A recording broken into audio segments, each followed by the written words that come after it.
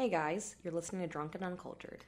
We are a drinking problem masquerading as a pop culture podcast. I'm Lindsay. I'm Stephanie, and we're recording in the daytime again. And it feels It's weird. the daytime. Yeah, we are doing a very poor job of preparing. Which is funny because we keep talking about how we have to have a couple episodes like in the bank for holiday season because I'm like leaving for a couple weeks and we are extremely unprepared for that. Yep. So we'll get there somehow. Yeah, we'll see we how that always goes. make it work somehow. Yeah, we do. Okay, cool. So it's the daytime. The traffic is kind of loud over here, I feel like. I also think there's construction happening in the unit downstairs today. So we'll see how that goes. Sorry in advance. Also, if I'm sneezing, we had construction in my unit yesterday, and it is still so dusty, and I'm like sneezing and sniffly, so, you know. Yeah, that's the worst. I know. Cool. So it's the first episode of the month, Yes, which means it's Stephanie's Music Corner. Yeah, so today I'm going to talk about 5 albums that I really liked that came out in the month of October. So the first one I'm going to talk about... What? I listened to all of these. Look at you. I'm so proud. Also, these are Well, like... one of them I hadn't listened to, so I listened to it today. Fair. So the first one I'm going to talk about came out on October 7th. It is the third album from the indie band Always, spelled with 2 V's. Or if you're me, you just say Always every time. Their new album is called Blue Rev.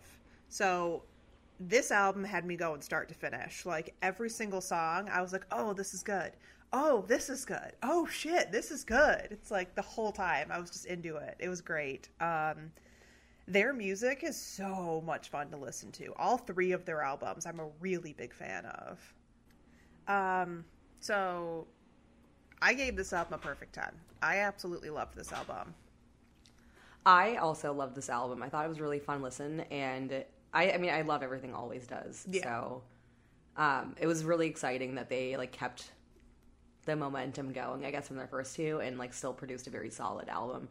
Yeah, their last album came out in 2017, so it's been a minute. Yeah. I truly enjoyed this. Fun fact, I pre-ordered this in June or so, and then forgot that I pre-ordered it in June and ordered a second copy from a different website that I was ordering from, and got an email from Polyvinyl that this had shipped and was like, what? I didn't order this. No, I did. I forgot about it. So I had to So I have the Polyvinyl one. What was the other one you ordered? What other variant did you try to get? Oh, I just ordered one from Newberry Comics as part of like an order I'd placed when they were having a sale. Sure. This album wasn't on sale, but you just figured you'd get it all at once, yeah. Right, okay. And to get the free shipping, I was like, I'll just order this too. I didn't order it, but yeah, so I had to deal with that. That's fun. Yeah, I'm really bummed. They just came through Chicago recently, on tour for the new album, and I was not able to go. I was very sad. But I did get to see them play a couple of the singles over the summer when they opened for Courtney Barnett. So I've seen some of these songs. The next one I'm going to talk about also came out on the 7th. It is the second album from the Madison, Milwaukee-based band Disc, and it's called Desperately Imagining Someplace Quiet. I did not like the first single that came out. I'm not going to lie. It sounded very different than what I expect Disc to sound like, because I loved their first album. I've seen them live a couple times, and I was like, this sounds nothing like them. This is not the vibe. This is not it. This album fucking rips. It is so good. I was completely blown away by how good this album was. Haven't we seen them at like the Bottle? On, they opened for Shame on New Year's Eve in 2019. That's what it was. Okay. Yeah. And then I saw them play Shoebuzz last year, and that's the show where the guy's mom filmed the whole thing. Yeah. I really liked this too. It wasn't really what I was expecting. Right. When I put it on, I was like, oh, this is different. It kind of did feel like genre wise was a couple different genres, and songs kind of varied on like what they were targeting from song to song, but there was still this like overarching like grungy, like garaginess to it that tied it all together, which like I was worried when I was listening to it for the first time that like it just wouldn't make sense from like a genre standpoint. Like I thought they were just like going all over the place, but because they kept the garaginess of it up, it actually really worked out. Their music in general is a little bit more like indie alternative than some of the other bands in like this circle, so they're a little bit more low key than a lot of the other bands in terms of like the punky sound. But yeah, this album was excellent. I gave this a 10. I love it. Yeah, I agree. This is going to be one of my top 10 albums of the year. This came out of nowhere, and I listen to this album like every single day. Nice. Yeah, this one, for me, it was interesting because, like, as you mentioned, like, they're kind of more low-key and less punky, but then in the middle of, like, a handful of songs, it just, like, they start to, like, really, like, shred for a second, and it's, like, so much fun when they do that. So I enjoyed it a lot. Yeah. So the next one I'm going to talk about also came out on the 10th. Hold on, I'm pulling something up. It is how many albums have they made? Oh, they made a bunch of albums. 1, 2, 3. This is the fourth, like, real album. They've done some acoustic albums and some Spotify sessions and some remixes, but this is the fourth, like, traditional album from St. Lucia, and it's called Utopia. Their music is so high energy. Like, I remember when I listened to their 2016 album Matter for the first time. Like, that album is crazy high energy. So this album definitely feels similar vein almost to that with the level of energy they're bringing forward. And it's just such a fun, good album. You know, I agreed. It's funny because, like, I forget that St. Lucia has so much electronic bass into it. So, like, every time I listen to it, I'm like, oh, yeah, I forget that this is, like, because they were so heavy in, like, the regular indie rock scene. And, like, everyone that listens to, like, you know, like, 2010s-ish era of indie rock listens to St. Lucia as well. And it's, like, so easy to forget that they are, like, electronic. And it's, like, really enjoyable because of that. And I feel like they're doing it differently every time. So this album was a lot of fun to listen to. It's very hype. It's such a good indie pop album. Like, it's so fun. I gave this one a 10 as well. Like, I loved this album. So the next one I'm going to talk about came out on the 21st, and I don't even know how many I'm not going to count the number of albums they've come out with, but it's Arctic Monkeys, The Car. I loved the lounge sound they kind of started bringing forward on Tranquility Base. I really enjoyed that album, and this almost is more in that vein than, say, like an AM or even a Suck It and See or the old albums. It's very, like, loungy feeling still, but it's a little bit more. It's a little bit more, like, beyond what they did in Tranquility Base. I really enjoyed it. A lot of people had mixed feelings about it, but I really enjoyed it. I think that what I like about this album is that it's kind of showing the progression of the indie sleaze. A little bit, yeah. Where Arctic Monkeys was obviously like a huge indie sleaze band, and like this kind of is what you're seeing with the 1975 new music as well, where they're both going for like a softer, more mellow, and it's almost just more indicative of like growing up and embracing like a new style of life. Yeah. Where things are more mellow. You're not as like hype. You're not doing drugs and drinking every day unless you're Maddie Healy. You're Maddie Healy. But you know what I mean? Like it's sort of the progression of indie sleaze where they're not living that like grungy, dirty lifestyle anymore, but like it is still like what you would expect from an indie sleaze band. Absolutely. A lot of people have complained that it doesn't feel like an Arctic Monkeys album, but it feels like it to me. I listened when I first heard the song "There'd Better Be a Mirror Ball." I was like, "Oh yeah, this is excellent." See, we've talked about this on the podcast before. Like, I don't like when people are like, "This doesn't feel like this band," as though they don't expect artists to progress and evolve as they get older. Like, that's sort of happening with Paramore's new single. That's like heavy, like new wave. And post-punk, and everyone's like, this isn't my Paramore. My Paramore is like Riot. And it's like, well, what do you expect? Like, it's been 20 years. It's been a long time. It's been a long time since these artists have made the music that you love. Like, what do you expect from them?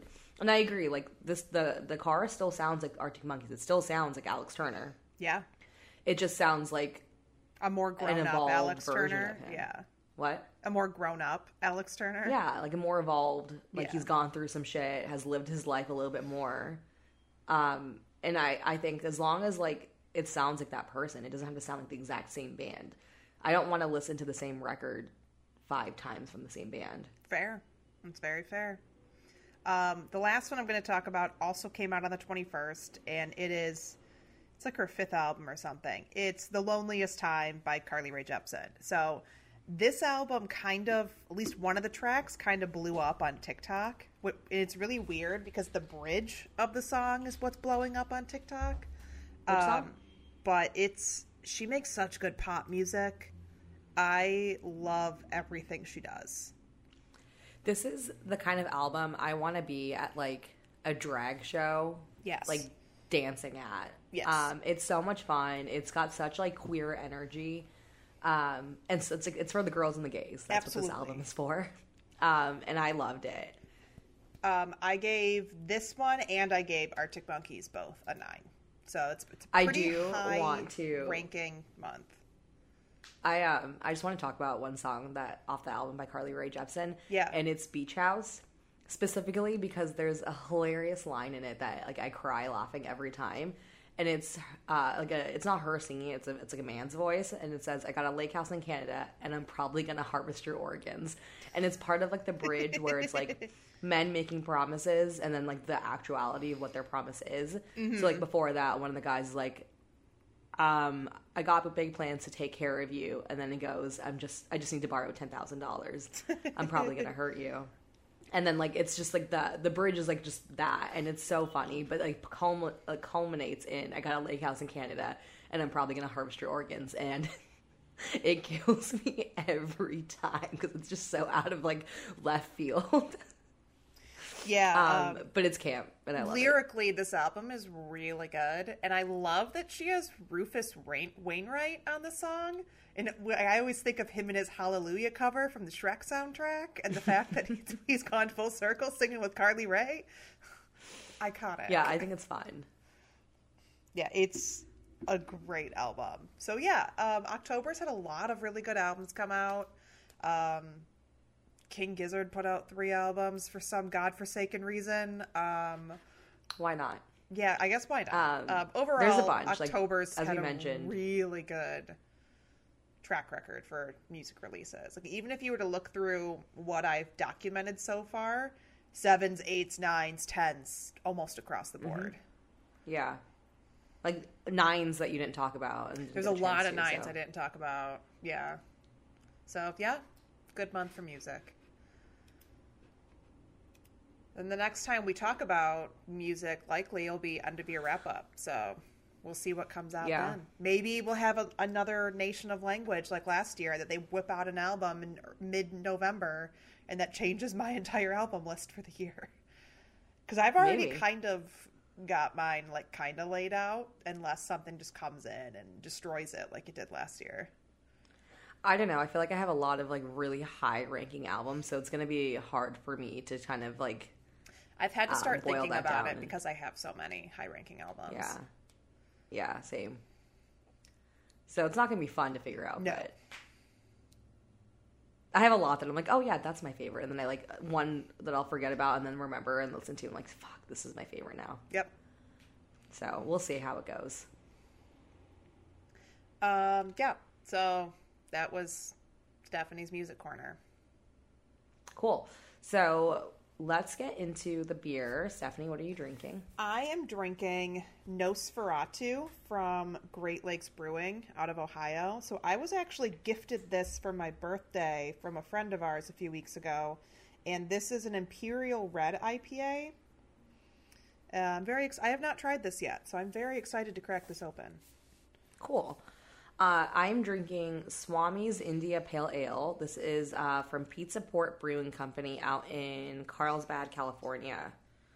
And it says that this was brewed first in 1992 to commemorate one of their favorite surf breaks nested below the spiritual enlightenment temple that sits on the cliffs above.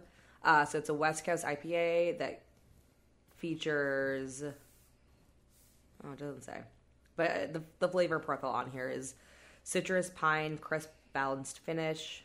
But it does not say the hop combo. Yeah, I don't know look what it the up, but I'm hop not going combo to. is on this either, but it just says, the romance copy they have says, don't be afraid of things that go hop in the night. Rich roasted malt flavors haunt the shadows of our Imperial Red IPA's bitter teeth. Spooky. Spooky. This is an 8% ABV, 70 IBU, so it's going to be pretty bitter. This is 6.8%, and Oh, so close. I Why know, do they failed. why are they not? Everyone needs to make 6.9% beers. Come on, I know guys. you should just sprinkle a little bit more hops in there and like make it 6.9%. Wait, show me that can on camera. That looks kind of cool from the angle. Oh, that looks pretty. This one's spooky. Here, let me show you. Look at There's him. a girl in a bikini. That is pretty freaky. I like it. I do too. This is a really cool can. Yeah, somebody brought this for me. Of course, you know, like everyone buys me beer for my birthday, so this is one that somebody bought me. Ooh, that's good. I like this a lot. I like this a lot too. It's got a very like crisp flavor profile. It's almost reminiscent of like Bodem, but not as berry like as Bodem. More of a little bit mild flavor. I like this a lot. This is pretty crushable. It's very like bright and crisp. This is Definitely has like floral notes. This is like malty and caramely and hoppy, so it feels very like fall. It like Nice. it makes sense that it's like the Nosferatu Halloween beer because it feels like Halloween in an IPA. That makes sense. Yeah, this one feels like what you would expect from a West Coast. But it's really cool because it's like a West Coast from the West Coast while drinking on the West Coast. Bad religion by bad religion by on bad religion. Superorganism by superorganism on superorganism. superorganism. Same energy. Yeah, the malt and hop combination they have in this beer is excellent. Like, Nice. I always forget how much I know it's like majorly distributed, so it's kind of like I don't really think about reaching for it as often, but Great Lakes makes some really good beers. Dude, their Christmas ale is my favorite. Oh, that is my shit. I'm going The to Christmas buy ale the is, shit out of that. 7%. Oh, yeah. That thing goes down way too smooth for a 7% It's too beer. good and too smooth. Yeah, I agree. Great Lakes is like an easy one to forget, but their beers are very good. Yeah, I've always really liked what I've had from them. So, what 3 words would you like to say about your beer? I'm going to say bright, floral, and clean. So for my beer, I'm going to say malty, hoppy, and strong. Because this thing, for only being 8%, it tastes way heavier. And this thing, like, Sorry, hits only you. being 8%. I mean, it tastes like it'd be way heavier than an 8% Yeah. beer. And this tastes like a 9 or 10% IPA. Okay. At least to me, anyways. Cool. She's strong. She good. She's strong. She mighty. Cool. So with that, we'll get into the episode. Yeah, so we actually kind of had fun trying to plan out doing this episode. We weren't really sure what to talk about, and we kind of just got on a tangent about television, and we kind of started talking about this. So we're going to talk about high fantasy television today. So right now, I feel like we're going through a resurgence of high fantasy on TV, which I feel like happens every few years. So right now is a really big time for that. No, I agree. I feel like there's a bunch of high fantasy adaptations coming out right now. And it's like all at once. So it's almost like strategic or it's Meant to a compete trend. with It's one hard to- another. Yeah. right. It's hard to determine. So we'll talk a little bit about like what we think is happening. Yeah. But why don't you give us the definition of like what high fantasy Yeah, is? so high fantasy is obviously a subgenre, but it's kind of a couple of things I've like, dug into that it kind of sets that stage. So the main thing is that it's set in an alternative fictional world. So you know how like Harry Potter takes place in the real world where there's this other thing happening. That is not high fantasy because that's got a grounding in the real world. Like Twilight is not high fantasy because it's got grounding in the real world. Those are terrible examples, but those are the first two I could think of. No, I mean, I think those are reasonable examples. Essentially what you're saying is high fantasy creates its own world. Correct. So they're building, it's a world building type thing. Usually it's got some kind of plot that revolves around a world-threatening problem or the main character's heritage. And in here it says it's usually about some kind of orphan or unusual sibling, and they have some extraordinary talent for magic or combat, you know, the typical coming-of-age fantasy story. So that's what it says here. It says that the progress of the story leads to its characters learning the nature of the unknown forces against them, that they constitute a force with great power or malevolence, and the villains are completely evil, and they're, like, not relatable to... They're not a sympathetic villain. Let's put it that way. Okay.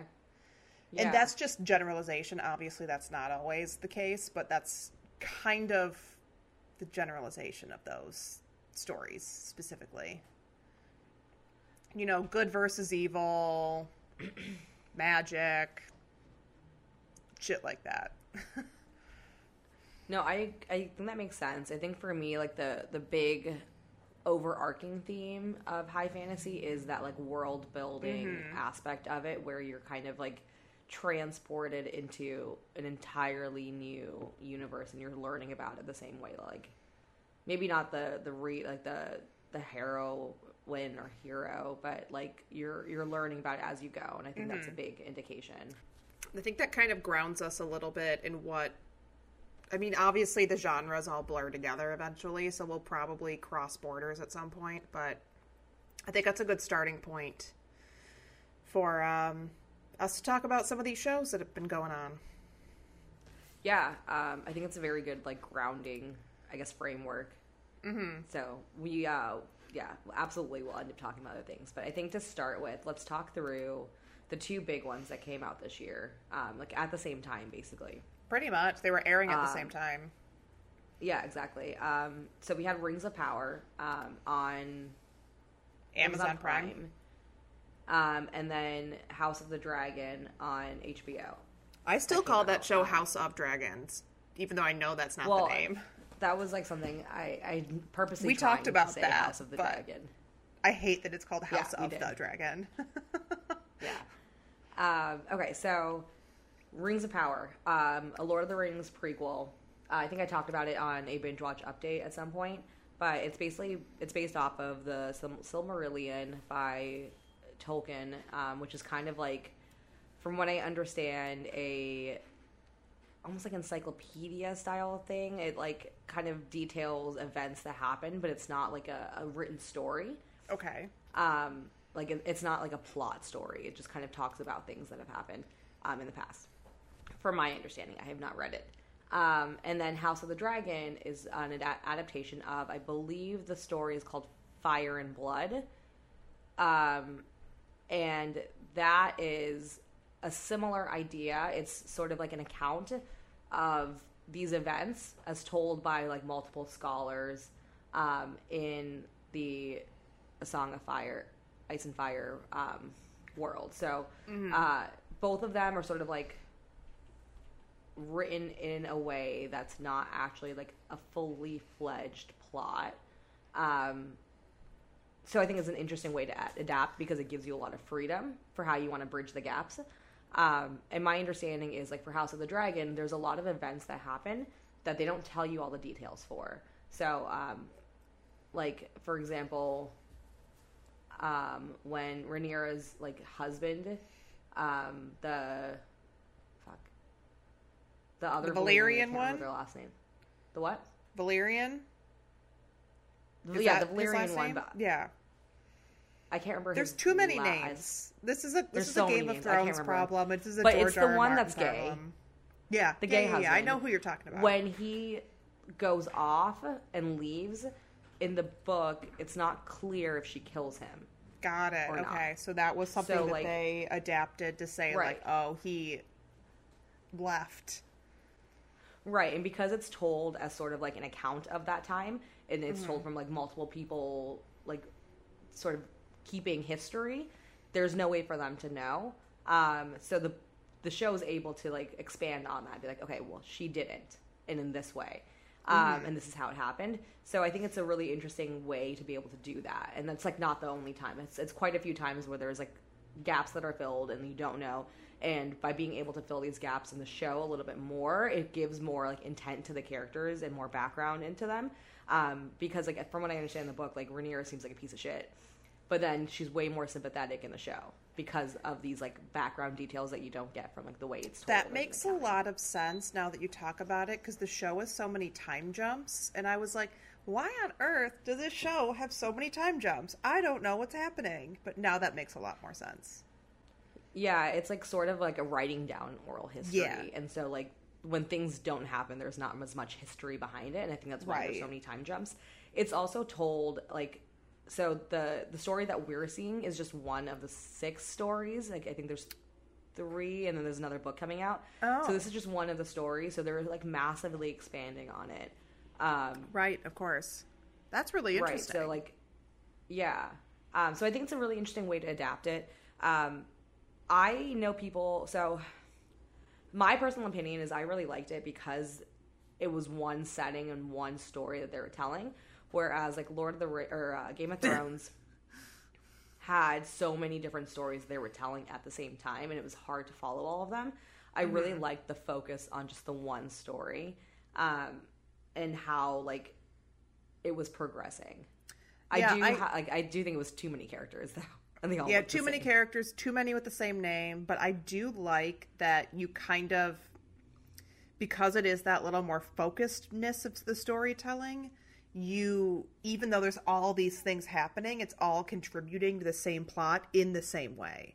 Rather than the actual Game of Thrones series where there's like 500 plots happening and then some of them intertwine, some don't. This all kind of funnels together into the climax of the show. Yeah, exactly. And like with Game of Thrones, some of the stories you just do not care about. Yeah. And I think that that's like a way to have fixed that by like focusing on the one story. But yes, too many characters though.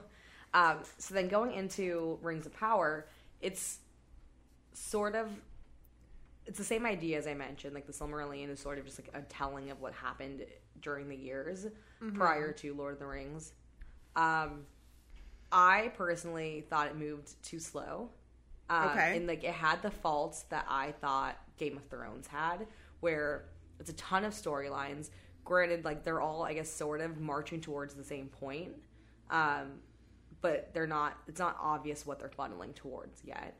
And I don't know, it was like 9-10 episodes and it's still not obvious in some of these storylines what they're funneling towards. Yeah. So I think that was one of the issues I had. I do think it's beautifully done. It's gorgeous. You can see where the money went. But it moves a little slow for my taste. And the characterization of... So, like, with the House of the Dragon, you don't know really anything about these characters. You don't have, like, a basis for them that's based off of Game of Thrones. But for a lot of these characters in the Rings of Power, you do have a basis for their characterization from the Lord of the Rings movies. Wait, so some of these... Because I haven't seen Rings of Power. So some of these characters it's like show up Galadriel, Elrond. Oh. It's about Galadriel and Elrond. Got it. Okay, that makes sense. And like the rise, the first rise of Sauron. Right. Okay. Yes. So okay. like, got it. Because some of these characters are in that and are very like important, pivotal characters.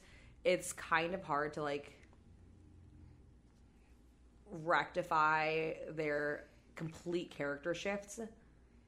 Other than like maybe they changed over a couple thousand years, but like. It's just hard to look at it and be like, this is the exact opposite of what this person's like later on. Mm-hmm. So that's a little bit hard. And then, one of my favorite things though about it is that you like, there's like sort of a mystery. Like there's a stranger who you don't know who it is, and like Sauron's gonna come about at some point, and you just like don't know when. And there's kind of like a twist at the end that I think they did really well. So I enjoyed that quite a bit. Like, I kept watching to be like, are they going to tell us who Sauron is? Are they going to finally fucking tell us? Is it this guy? Who is this guy? Who is he? But I enjoyed it. It's really, really beautiful. You can see that where the money was spent. It's one of the most expensive television shows ever made.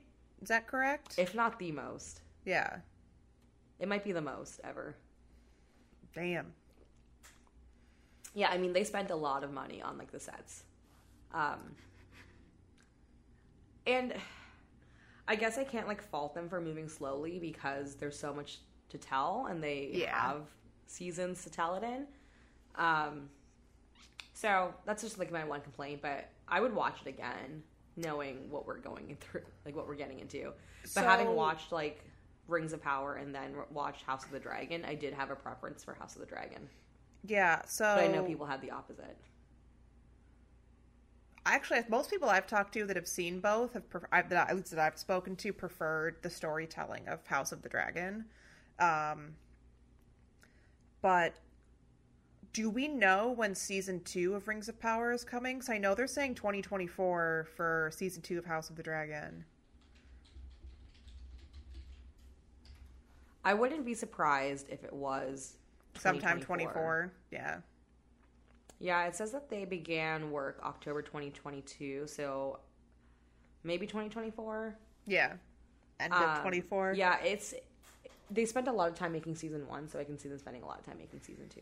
Of course, yeah.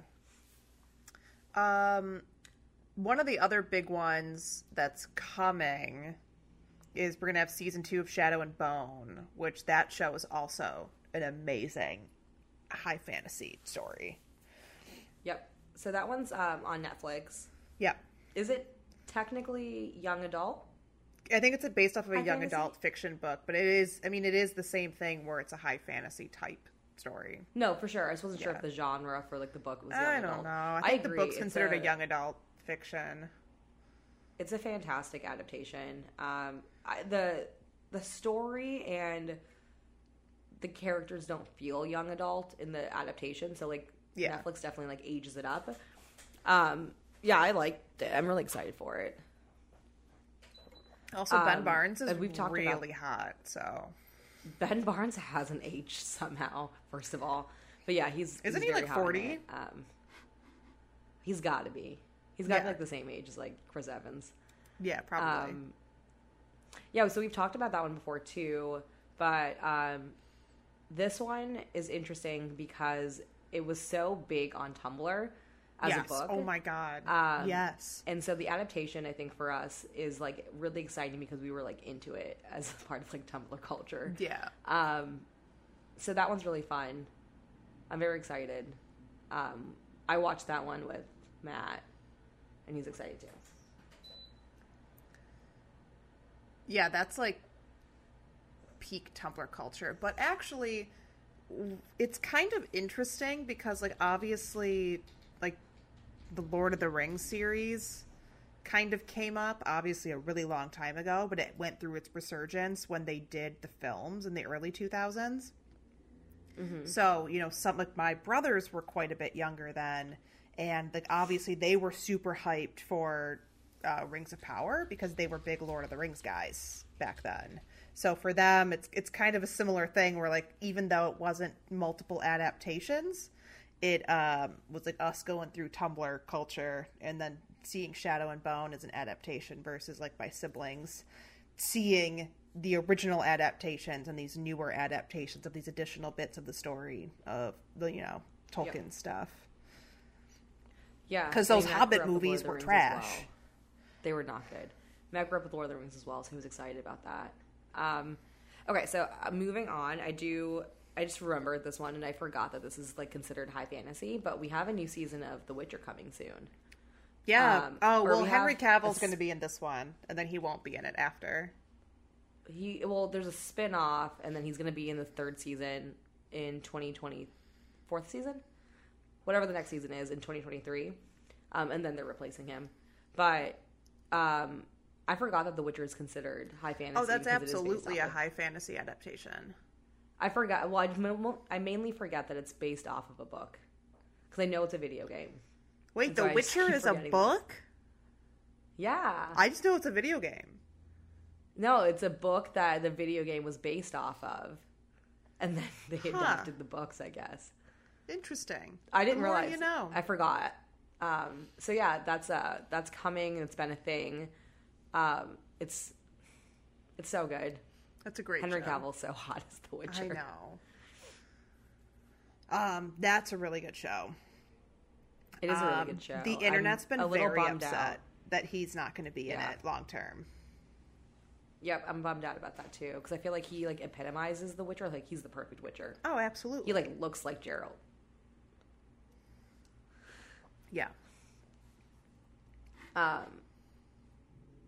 Yeah, so that one's one. And then I think one that we're also very excited that came out this year. Was that this year?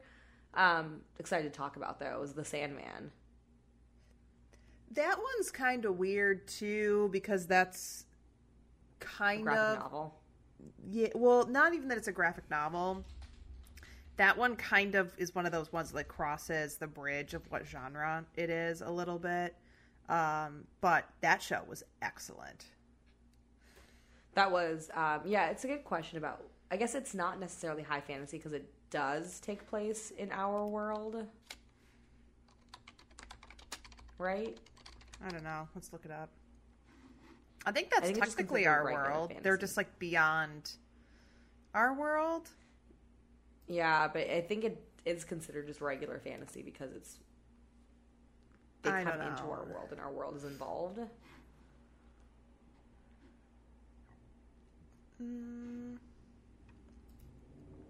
Yeah, I don't know. It's hard to classify what these things are sometimes. No, I agree. But that's, I guess we'll just mention that in passing. We did mention that, like, we'll probably end up jumping around a little bit with, cross through. Yeah. So this is another show that you and I did not watch, but I think it's worth talking about is The Wheel of Time. I've heard really good things about it. I'm just really bad at keeping up with TV. I still haven't seen the new seasons of Stranger Things. Yeah. I forget that every time. But that's a big commitment. So The Wheel of Time is based off of a novel series that was written by an American author, Robert Jordan. And one of the main things I know happened is he died before he finished the series. So he had left notes. Oh, yes, I did know to complete. And high fantasy author Brandon Sanderson is who finished it, who former guest Joe is obsessed with. Yeah, I know Joe's obsessed with his stuff. So much to a point where he was reading a Brandon Sanderson novel in the airport and like losing his shit. So that one I think it's been a long time coming. I think the adaptation of it, but they are renewed for the second season aired this year, and then they're renewed for a third season. It's like one of those. I feel like going to be a very like long series or has a lot of like source material, but this is on Amazon Prime. I don't know how people feel about it. You said people like it a lot. I've heard good things about it. I've not heard anything bad about it. Okay.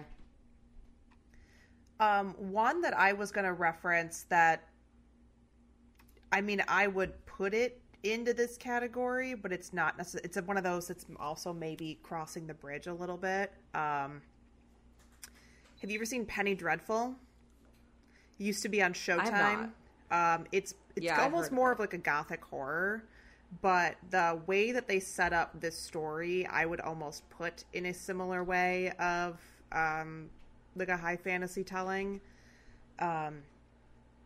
This show is crazy. Like literally, if you want to imagine any type of 19th century British fiction that characters you can think of between Dorian Gray and Van Helsing and Count Dracula and Frankenstein, like everything is just slapped into one story.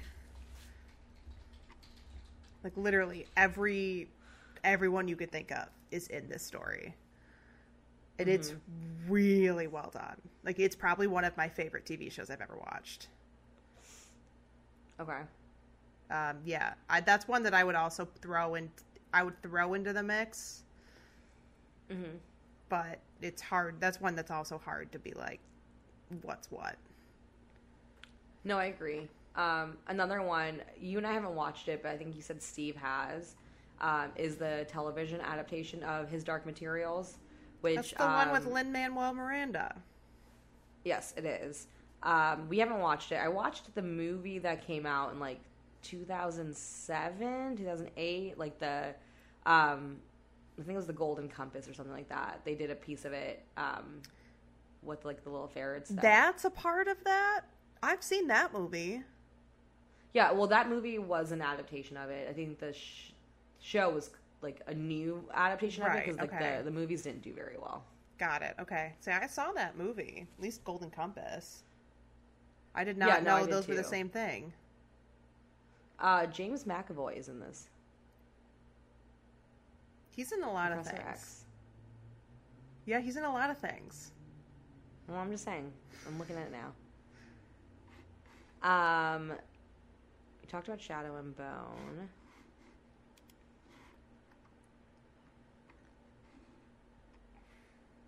Sorry, I'm just looking through this list.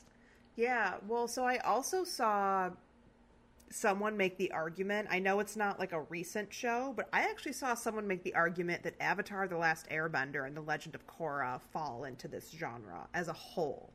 They're obviously not recent. I would agree. I saw someone make the argument on Reddit, and I was like, no, that makes sense. No, I would agree with you there. I think I wanted to just hit quickly on some that are coming out, and then I think it would be fun to talk about like why we think this is happening. Yeah.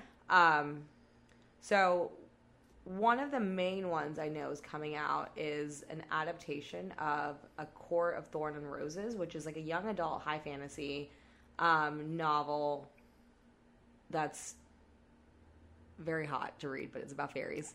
But they're doing an adaptation of it, I think, for Hulu. But I know people are very excited about that because it's been like sort of a thing that was going to happen for many years, and it seems like it's actually going to happen. Is that another one of those books that someone based off of a fan fiction when they were like a teenager? Because that's what it sounds like. I mean, it could be.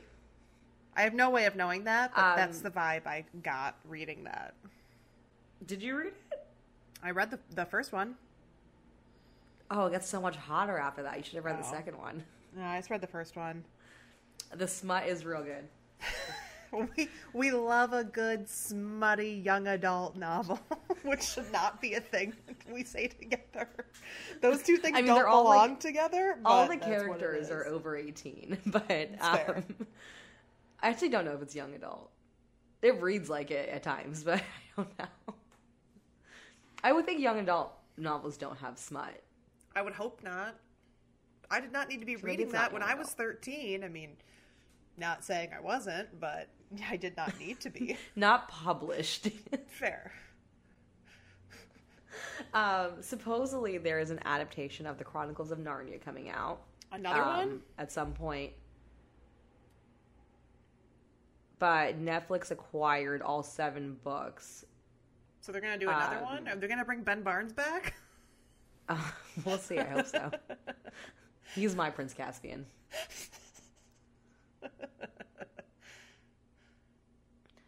Apple TV has been adapting Foundation by Isaac Asimov, so that there's another season coming of that, I think. I've not heard of that one. What is that? It's fine. It's fine? Oh, okay. It's just called... I watched like 2 episodes of it, and I was like, this is fine, I guess. I guess AMC's doing a new TV adaptation of Interview with the Vampire. That's currently going on right now. I want to watch that because I was at Old Irving a few weeks ago and they had it on and I was just like engrossed in watching it. Okay. And that's all I have for now because I don't want to keep looking. It's fair. But I think this leads into our next conversation topic, which is probably going to be like relatively brief, but I think it's interesting that there's a lot of fantasy adaptations, high fantasy adaptations, kind of resurging specifically around the TV genre, because we're not seeing nearly as much, in the movie space, cinematic experience, and there's a part of me that thinks that this is mainly because you can tell more of the story in a better way, through TV, and I think they've seen that through like various like previous adaptations of high fantasy, and the success of previous like television adaptations of high fantasy. So like Game of Thrones, before it fell off, was a very successful adaptation that had a huge budget and was able to tell the story in a very like all-encompassing manner until the end. Well, until they had no more source material.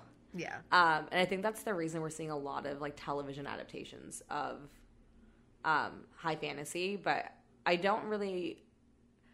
think I have like a suspicion of why it's happening so much all of a sudden.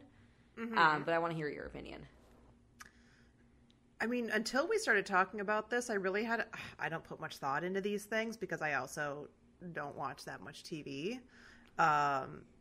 So if I am watching TV, to be completely honest, I'm rewatching Golden Girls or Adventure Time because I have nothing else to do with my life. And I have no ability to focus on anything ever. But I think that part of it, I would almost argue, is that the networks are trying to compete with each other right now. Because it's very much like a cutthroat world with everyone, selling off their crap and cutting employees and whatnot. So I think it's very much networks. They're trying to release things at the same time so they can compete with the other networks. Because obviously, when Game of Thrones was on TV, everyone had HBO. Everyone had a friend that was using HBO.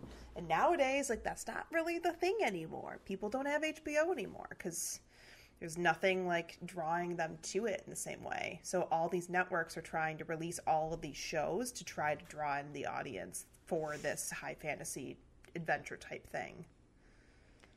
No, I think that's a very accurate thing. Because like obviously there's a huge amount of competition in the streaming community or like the streaming business right now with everyone having their own streaming service. And I think they're all like...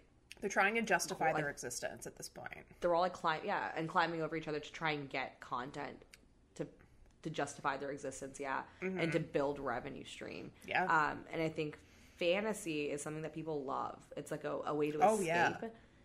And you can just get completely engrossed in it. And I feel like that's one of the reasons these adaptations are happening so much too, is because like there's a lot of nostalgia behind certain source material. So you get people from that, but then also if you do it in a way that's like engrossing, you can almost try and, I think a lot of them are trying to build the magic of what HBO had with Game of Thrones again. I would 100% I think that's agree like a with big that. stretch goal for them. Yeah. Yeah. I just remember when Game of Thrones was first airing, like how engrossed they had us in a gorilla grip. Like the chokehold. We had Game of Thrones watch parties every week. Everyone and talked about it at work and like rewatching it together. Like every network is trying to get that going.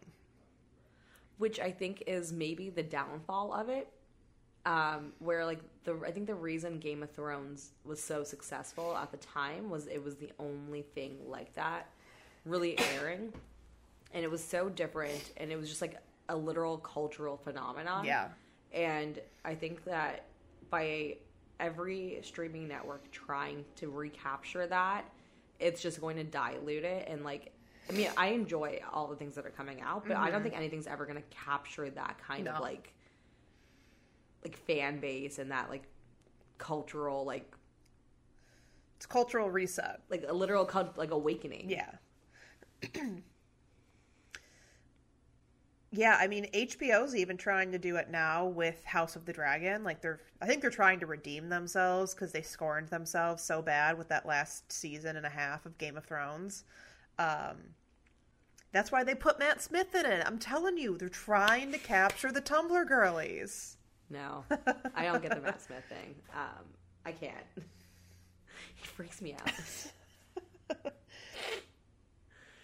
I feel the same way about him as I do about Adam Driver, but Adam Driver at least has a character that he played with a very hot fan fiction that made me think he's attractive.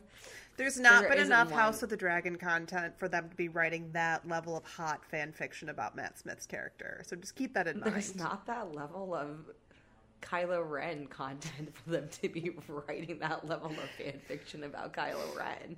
People are just unhinged. Girl, there were 3 seasons of Daredevil, and a girl's been writing the longest fan fiction ever written about Matt Murdock, okay? That's fair. Yeah, that's fair. It's not stopping you from reading it. It's not stopping. Yeah, I think it'll be interesting. I think in a year or 2 years, it'll be interesting, like, how many of these shows continue. Mm-hmm. Because we're seeing, like, cancellations of shows that we thought were, like, at the time, were insane. Super good. Like, Westworld. Yeah, Westworld just got canceled. I mean, because the last season was really bad, and it went way downhill. No, I know, but, like, people stopped caring. Yeah. And so I'd be interested in how many of these shows that are being adapted right now are going to fall off and not really be finished because it's too much or people don't care anymore. Yeah, I've also found, I mean, this happens in television in general, like beyond just this genre, people don't know when to end a story. And they just 100%. Keep stretching it and stretching it and stretching it. There's very few shows nowadays that are like, we have one story to tell, we are going to tell that story and be done. Well, I think hopefully we'll see more of that. I know some of the shows I watch, they've said we're doing 4 seasons. Well, The Good Place was like that, right? I mean, I only watched the first season, but The Good Place, I think they were like, we have 6 seasons worth of story. Yeah. We're done after that. I mean, Never Have I Ever is also that way, where Mindy Kaling has said we're following her through high school. It ends at the 4th season. Mm-hmm. We're done. And House of the Dragon, I believe they've said they're doing 4 seasons. Yeah. So they're not just going to keep extending it. Yeah. They have a story to tell. They know when it ends. And that's what they're going to finish it. So hopefully, because these adaptations do have a story to follow, mm-hmm. and there's a clear end to these stories, mm-hmm. hopefully we see that they do get ended and they don't keep going on and on and on just to, like, keep creating content. Yeah. But I think only time will tell. Yeah, I would agree. And maybe we'll see. Maybe we'll see what other kind of fan fiction they'll come out of all of this. I mean, I don't know that I want to read fan fiction about any of these stories. I haven't been, but Tumblr is pushing it on me. Whether or not I have to see that creepy looking guy from House of the Dragon with the eye patch on my feed way too frequently. Tumblr's like pushing his content on me, and I'm like, we gotta stop. You know, teenage girls confuse me sometimes. So, like, I don't know what about that is hot, but I have way too many friends that have read Hannibal fan fiction, and that man's a literal cannibal. So don't know why. That's fair. I think with that, it about wraps it up. So if you enjoyed this episode, please go on your favorite podcast streaming service and leave us a 5-star rating. And if you're feeling extra spicy, you can leave us a written review. If you're not totally cool leaving a review in a public setting and you still want to tell us how much you enjoyed our podcast, if you listen through the songs, you can hear all of our social media plugs and you can talk to us there. Did you just have a moment where, like, you saw light flash before your eyes because you said spicy instead of saucy? Yeah. And you're like, oh, no. Yes, that's actually what happened. Because I heard spicy, and then I looked at you, and you're like... Yeah, that's exactly what happened. So listen to the songs, talk to us on social media, and we will see you next time.